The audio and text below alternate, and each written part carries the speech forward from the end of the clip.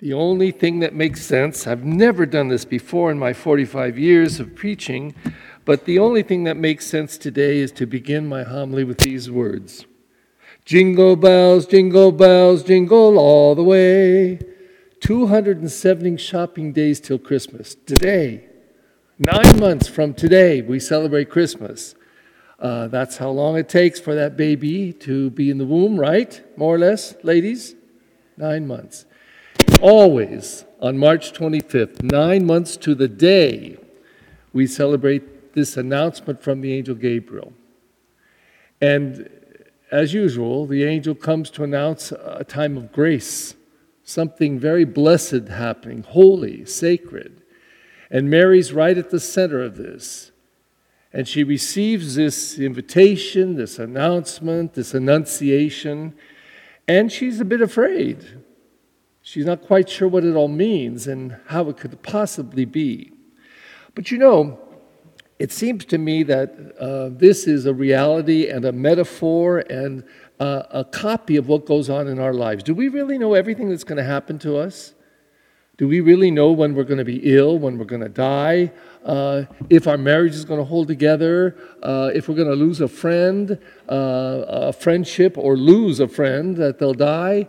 Do we really know? Do we know how our kids are going to turn out? Do we know if they're going to hold on to their faith, what's going to happen in their marriages and lives? We just don't know. And it seems to me that the response of Mary, the response hinted at in the second reading, and the response in the gospel in the first reading, and the psalm, here I am, Lord, I come to do your will, it's got to be our attitude.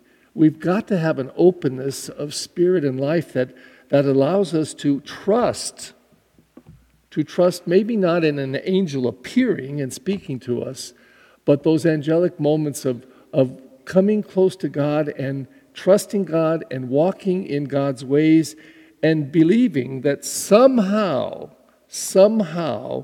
it's going to turn out. I went to anoint someone yesterday. I don't know her age, I think late in her 90s. In the last month and a half, I've buried 3 people that were over 100. And I think to myself, who knows their future? Who does?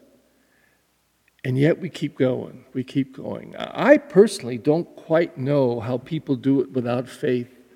I've been having a lot of discussions with a little group that I meet with Zoom every Thursday, and we've been focusing on this losing of faith or not finding enough in our faith. And I don't know what I'd do without my faith. I'm 72, and I say every day, it's a question of faith for me for as long as I can remember. Maybe not in my earliest years, but by the time I was in grammar school, every day we prayed. Every day. Every day it was an opening of my spirit and my life to my God.